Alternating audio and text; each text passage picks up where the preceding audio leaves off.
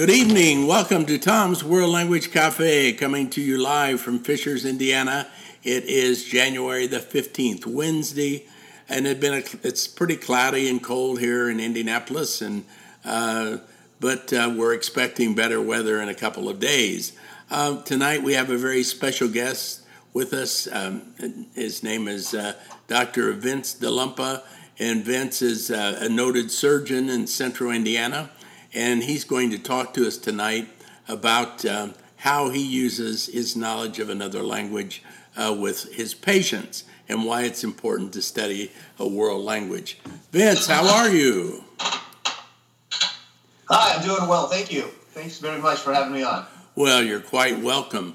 Now, how was your day today? Did you have a good day? Yeah, I did. I had a few cases and saw some patients, and it's been a nice, productive day, and I'm happy to be able to share some of it with you, though, this evening. Vince, I wonder if you could give us some info about where you're from. I know you were born, I believe, in Indiana, right? I was actually born in Chicago, and I was close. After a few years, I was close. Up in the northwest Indiana. Is where I grew up after a few years in Chicago. And now, I believe for the audience, a little bit of background.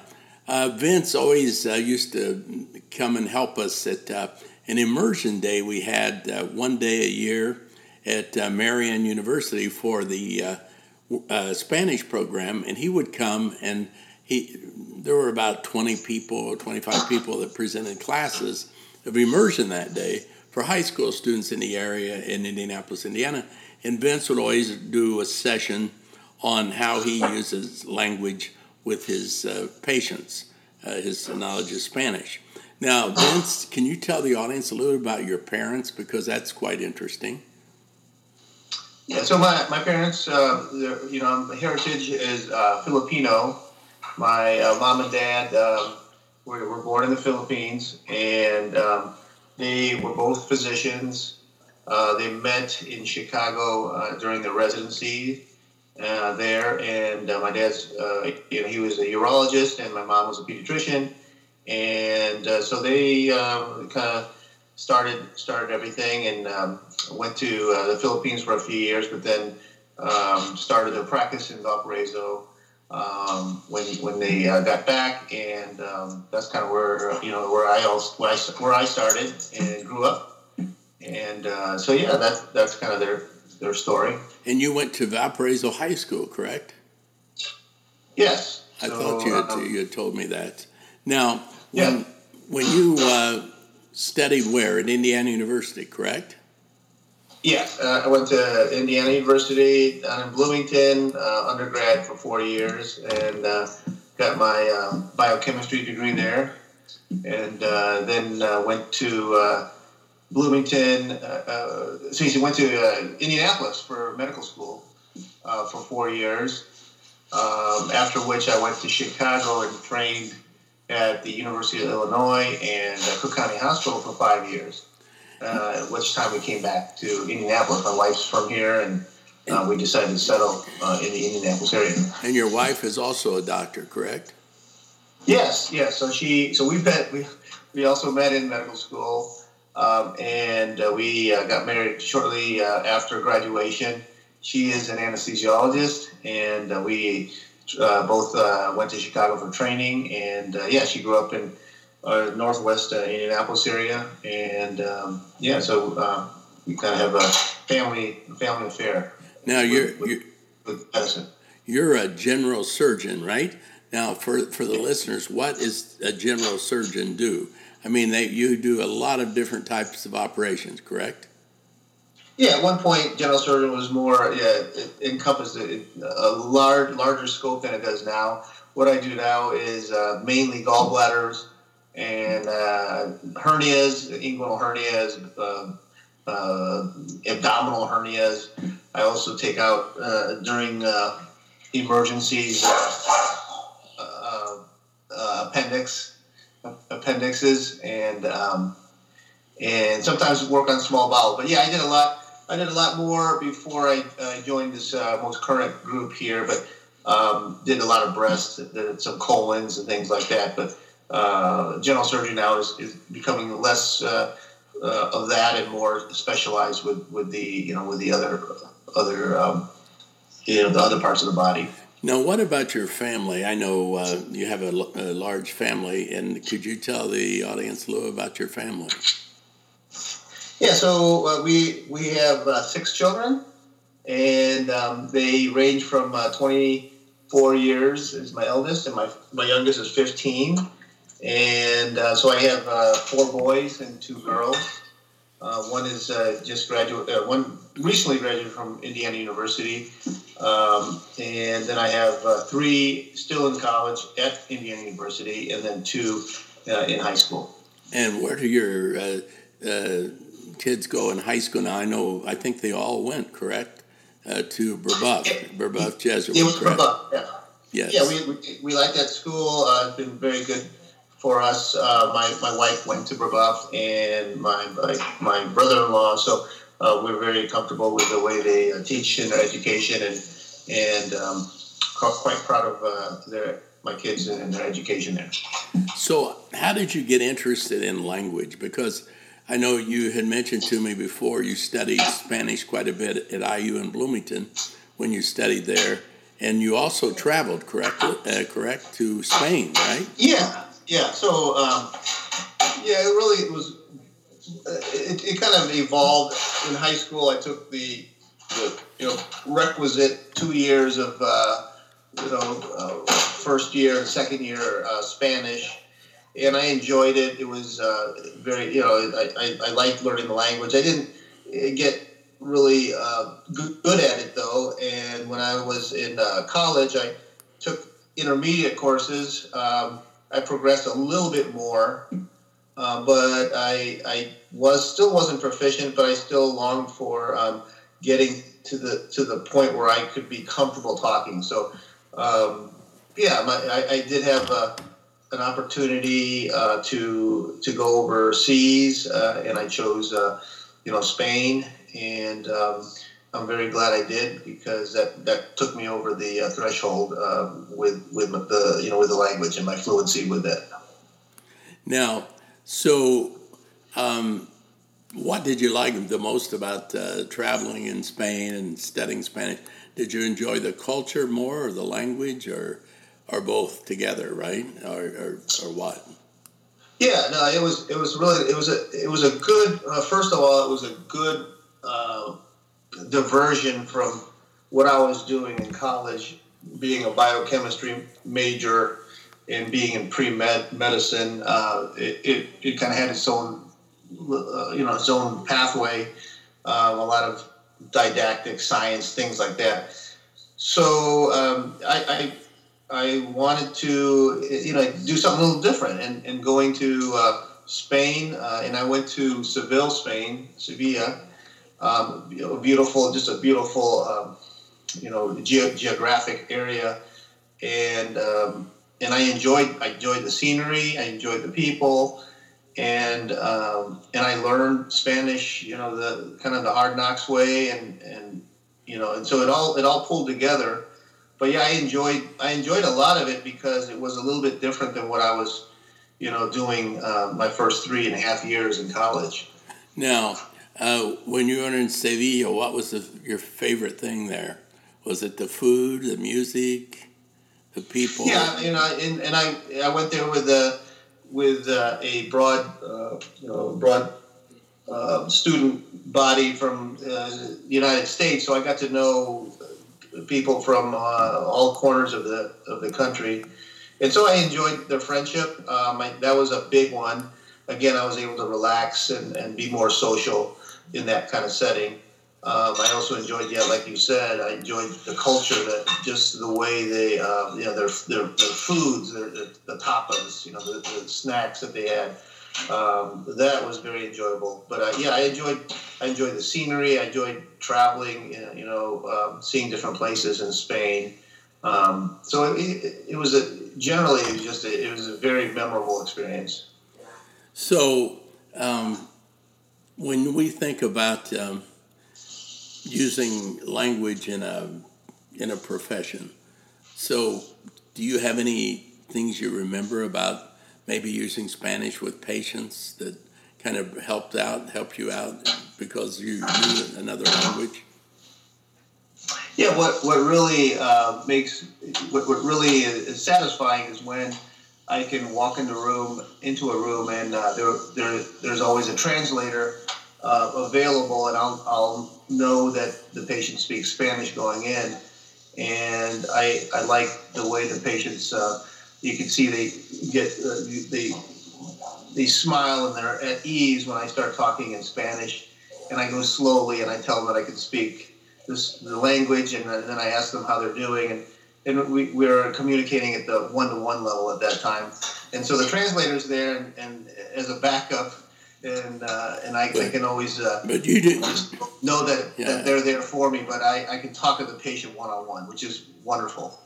Yes, and for the audience, Vince, que Vince habla muy bien en español, tiene un buen conocimiento del idioma y todo, So,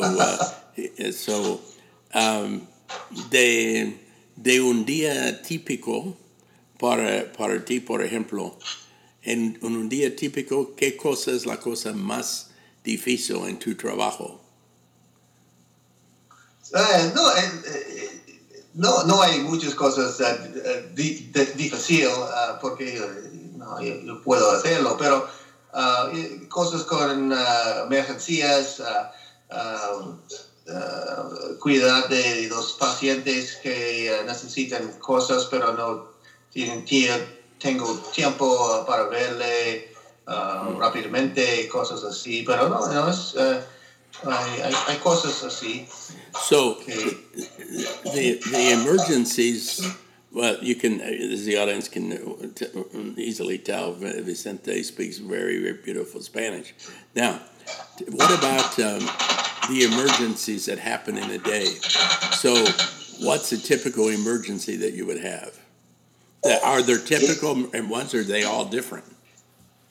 Yeah, so the ones that I see most of the time would be severe abdominal pain, patients who a few hours earlier start having some general vague pain, and it gets worse, and they think it's something else, but then it becomes to a point where they have to go to the emergency room. They might be vomiting, and they might just have really severe pain. And so my job is to figure out what's causing that. They'll have typically a CAT scan, an X-ray of their belly, and labs and things like that. And the emergency room doctor will give me a call after talking to the patient, looking at the labs and seeing the CAT scans and the X-rays.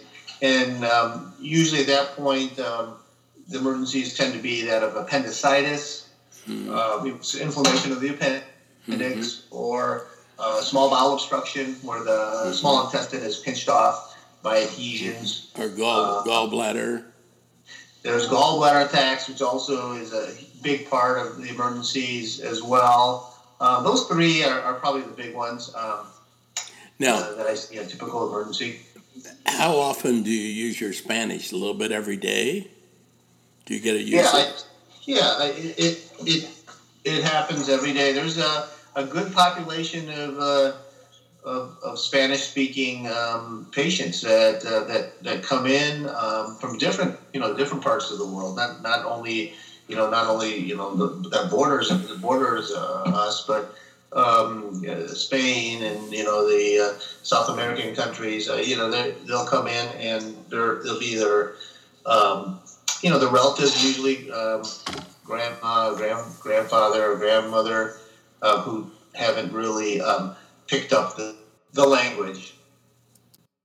So, Vince, can you tell the listeners a little bit about why it's important to learn another language? For the students, their teachers who might be listening, or students, why is it important to learn another world language? Well, there's a couple things that come to mind when you ask that question. One is it gives us a dimension, really, when when looking for jobs, say, to widen our experience to know another language. So just on the on the CV or a job description during an interview, during some sort of descriptive application. So Vince, you're saying then that it helps when someone goes to get a job, obviously, right? That knowing another language would be helpful, right? So and then also added to that, it gives somebody perspective. A student learning a language learns perspectives about the cultures, about the way different countries are, and I think that also adds a dimension. For people. The people are more tolerant, right? They learn tolerance, perhaps, of cultures, and they learn about the cultures. Therefore, they can understand them, right? I think it makes them a little bit more understanding. Exactly. Now, what would this is a whole different question, but what is a creative doctor for you? Some doctor or whoever, if you were to think of some creative doctor, what makes a doctor creative? Like we can say a teacher's creative by their approach and maybe doing a lot of varied activities and looking for different ways to do things, etc. Does the same thing apply to doctors? Probably so, I would guess, right? Yeah, and the doctors that I would think are creative are on the cutting edge of technology, and not only using that, but also teaching new ways to do it. The creative doctor, in my mind, would adapt to changing technology and do it and face change without any concern about their ability to continue providing good care for patients. So they would adapt, right? Yes, that's a big one, to be adapting, changing to the times. I mean, there's new technology out there now, the robotic operations, which have really become more and more popular. And you're in that quite a bit. You've told me, right? Robotic surgery, right? Yeah, it's a new type of way to operate. Back about 30 years ago, 40 years ago, everything was done through incisions, putting our hands into the abdomen, making big incisions, doing that. And then it went to laparoscopy when I was in training, and taking things out like gallbladders through small incisions. Now the robot is still using the small incisions, but actually the instruments are able to rotate and hinge on wrists. So it makes a lot of work easier, tedious work easier, because of the fine, intricate movements that can be made with the instruments. And the robot is also done. It's not done by a robot. We use the robot and we're doing the case. But we're able to see better, three-dimensional, 3D vision, and it's just a lot better for the patient and for us. But yeah, about 15% of cases now are being done by robot. It's getting more and more. But the ones who have made it possible are the ones who have been creative and able to use that technology and move it forward and drive it forward. So yeah, that's how I would describe a creative doctor. I think it's a lot like being a creative teacher as well, but innovation and adaptation. Now, what about, suppose we were talking about robotic surgery, and I'm sure this perhaps happens, and I'm sure you know much more about it than anybody listening, but what about another country? Let's say in Spain, they want to learn about robotic surgery. Is it easy for them somewhat now to be able to learn via the internet and instruction and explanations, et cetera, or not?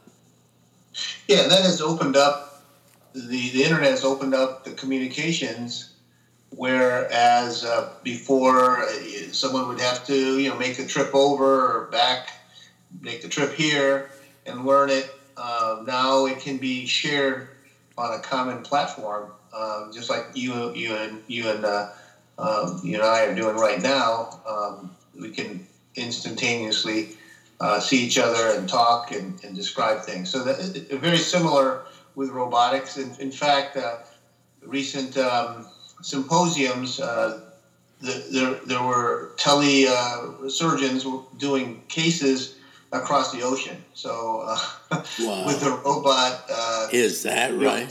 One can with good connections, of course. Internet connection. Things can be done over long distances. So you could theoretically operate on somebody in Spain or France or somewhere, right? Robotically. So the patient would be obviously under the care of the surgeon on the other side in an operating room, and the robot would be docked and attached. But somebody on the other end could be several hundred miles away. Obviously with the backup surgeon on hand. But that is possible with today's technology. Now, what teacher did you have in high school that inspired you the most? Who was your favorite teacher? The one that you got inspired by? So the one that comes to mind, and I enjoyed my Spanish teacher as well, but the one that really comes to mind is my geometry teacher, and the reason why is because he basically had us do proofs up on the chalkboard, and would have each of us go up and show the class our proofs. It was very very nerve-wracking to have to go up in front of the crowd and show everybody what we were doing, and we were wrong many times, but that led to us becoming more confident as we learned to be self-sufficient and learn to think for ourselves. So he was very instrumental in making me think for myself, which changed my entire way of studying and doing things. So my geometry teacher was probably the biggest one doing that. My Spanish teacher, he was both of them actually were very good too, and I liked their style, and they. What was his name? Do you remember? Pardon me? What was the Spanish teacher's name? Well, there were two of them. One was Mr. Geis, mm-hmm. and the other one was Mrs. Mahoney. Okay. And they both had different styles, and they both were very passionate about teaching. They cared for the patient, or cared for the student, obviously, but made it fun, and I learned a great deal just by enjoying what I was learning. Now, the word passion comes to mind for our teachers and everybody listening, but I really firmly believe that the people who do well in professions, and not just teaching, but all professions, those who have a passion for it are the best. Because they really have dedicated their lives to it, and it has a huge meaning for them. It's, as Vince just said, the passion, and it's contagious when you see people like that. And many people have that passion, and yet there's some that don't. But I think Vince would probably say most doctors are passionate. Wouldn't you say, Vince? Pretty much. Yeah, and like you said, the common denominator between the Spanish teachers and the geometry teacher, all three being mentors, were their passion for teaching and instilling excitement in their teaching. And like you said, it made it so much more of an experience to have somebody who actually was wanting to teach and wanting to make us better students. Yes. And so that's very important. Is that same concept applicable to a doctor? Say a great doctor, for example. Would you say that was one of the first things they have to do to be a great doctor? To be passionate? Yeah, that's one of the big steps. You have to really love what you're doing to care for the patient. It's not always it's always, there's challenges along the way, and there's ups and downs, and so the passion and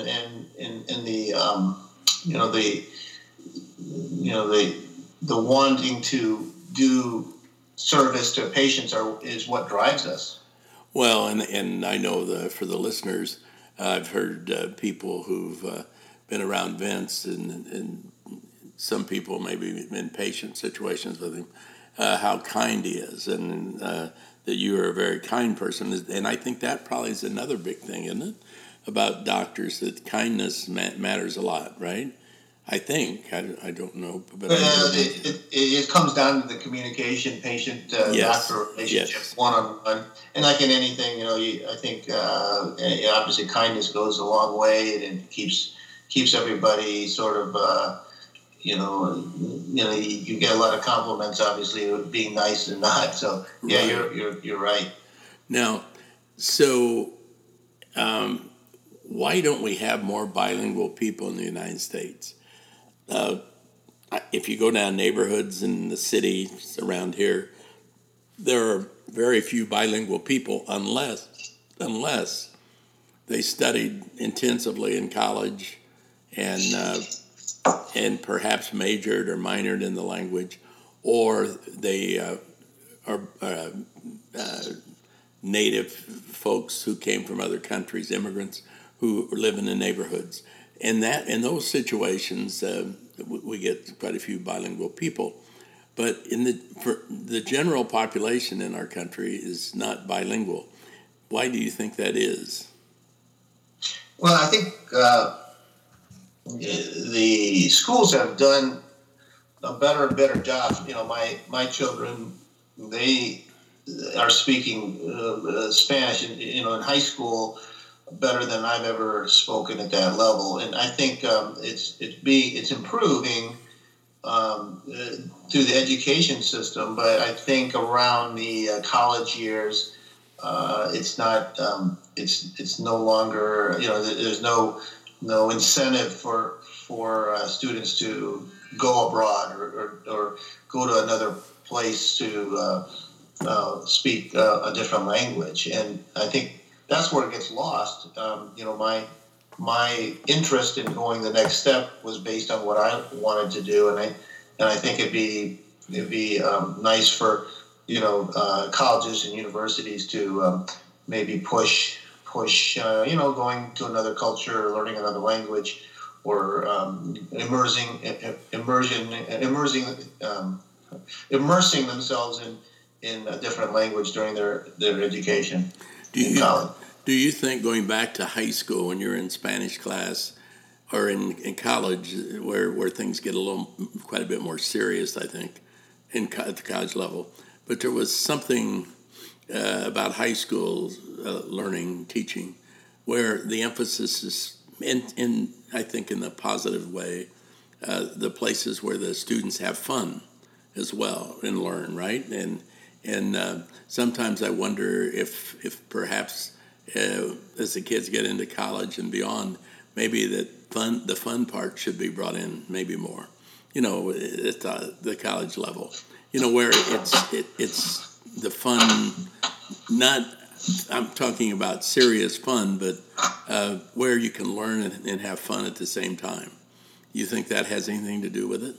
Yeah, I think you're right. A lot of your work, Tom, is based on, practical, discussion, conversation, taking things that are around us in everyday life and making it part of the language. And I think in high school, I learned a lot of that type of, that process of learning. And then in college, like you said, it was a little more serious, and we maybe it was the upper level courses, but it was less conversational and more, more didactic, less fun for that reason. Then, when I went to Spain, again, that was the ultimate in immersion and having to be practical. And I learned it, again, the hard way, but that's the way you do it.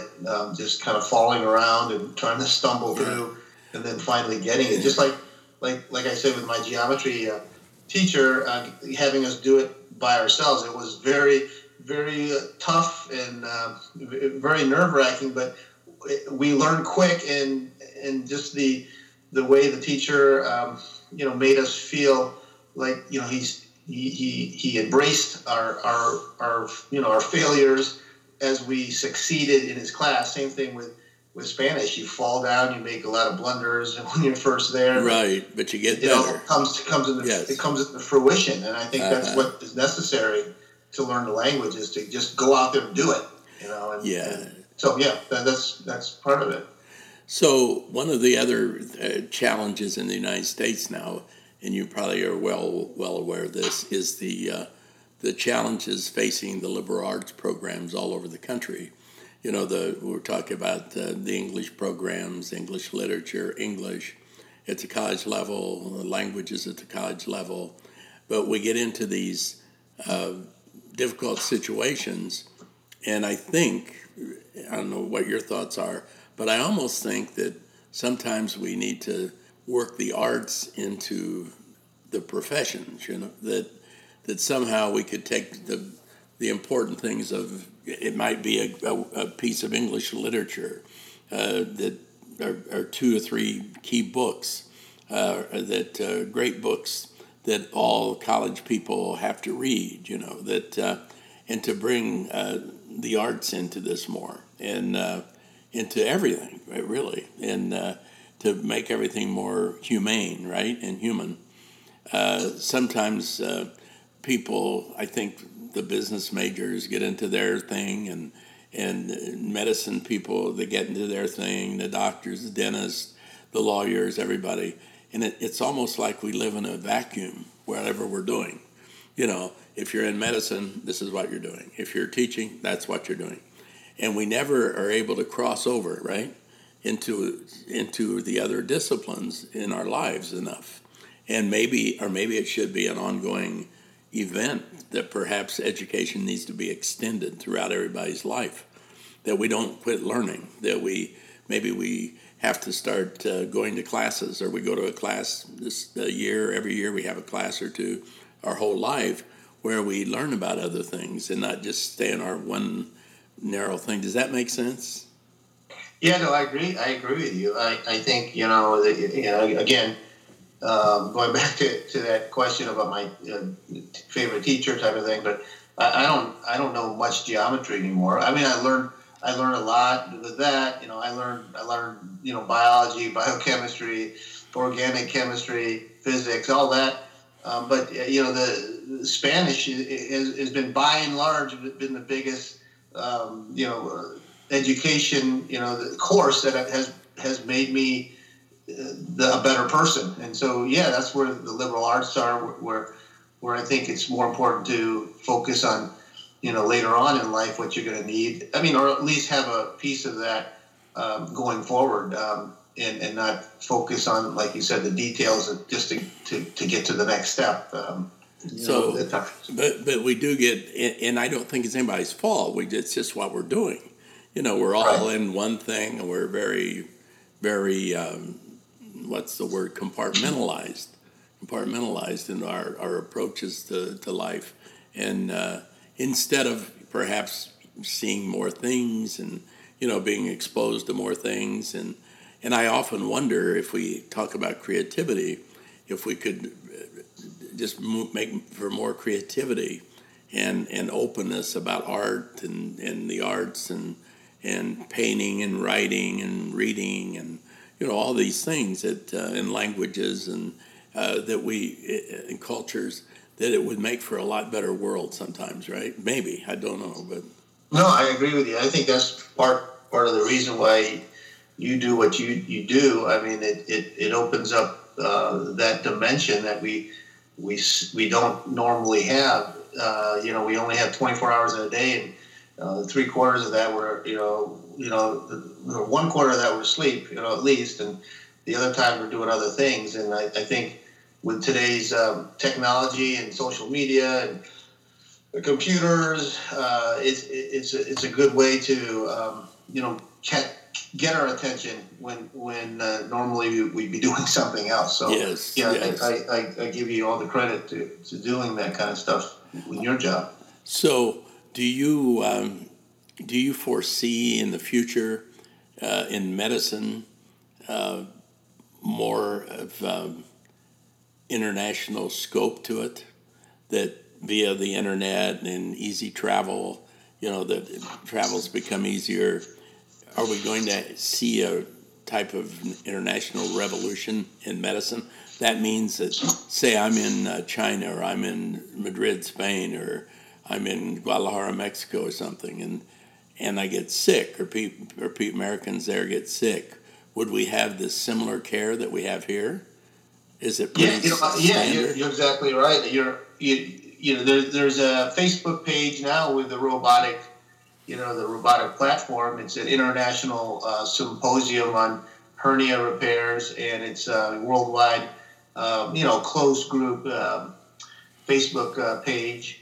And I go to that a lot, and I hear from the different parts of the world. Like you said, I mean, they're from Italy, they're from Europe, or from South America, different places, and sharing their videos, sharing what they do. And not only that, there's comments that are in real time.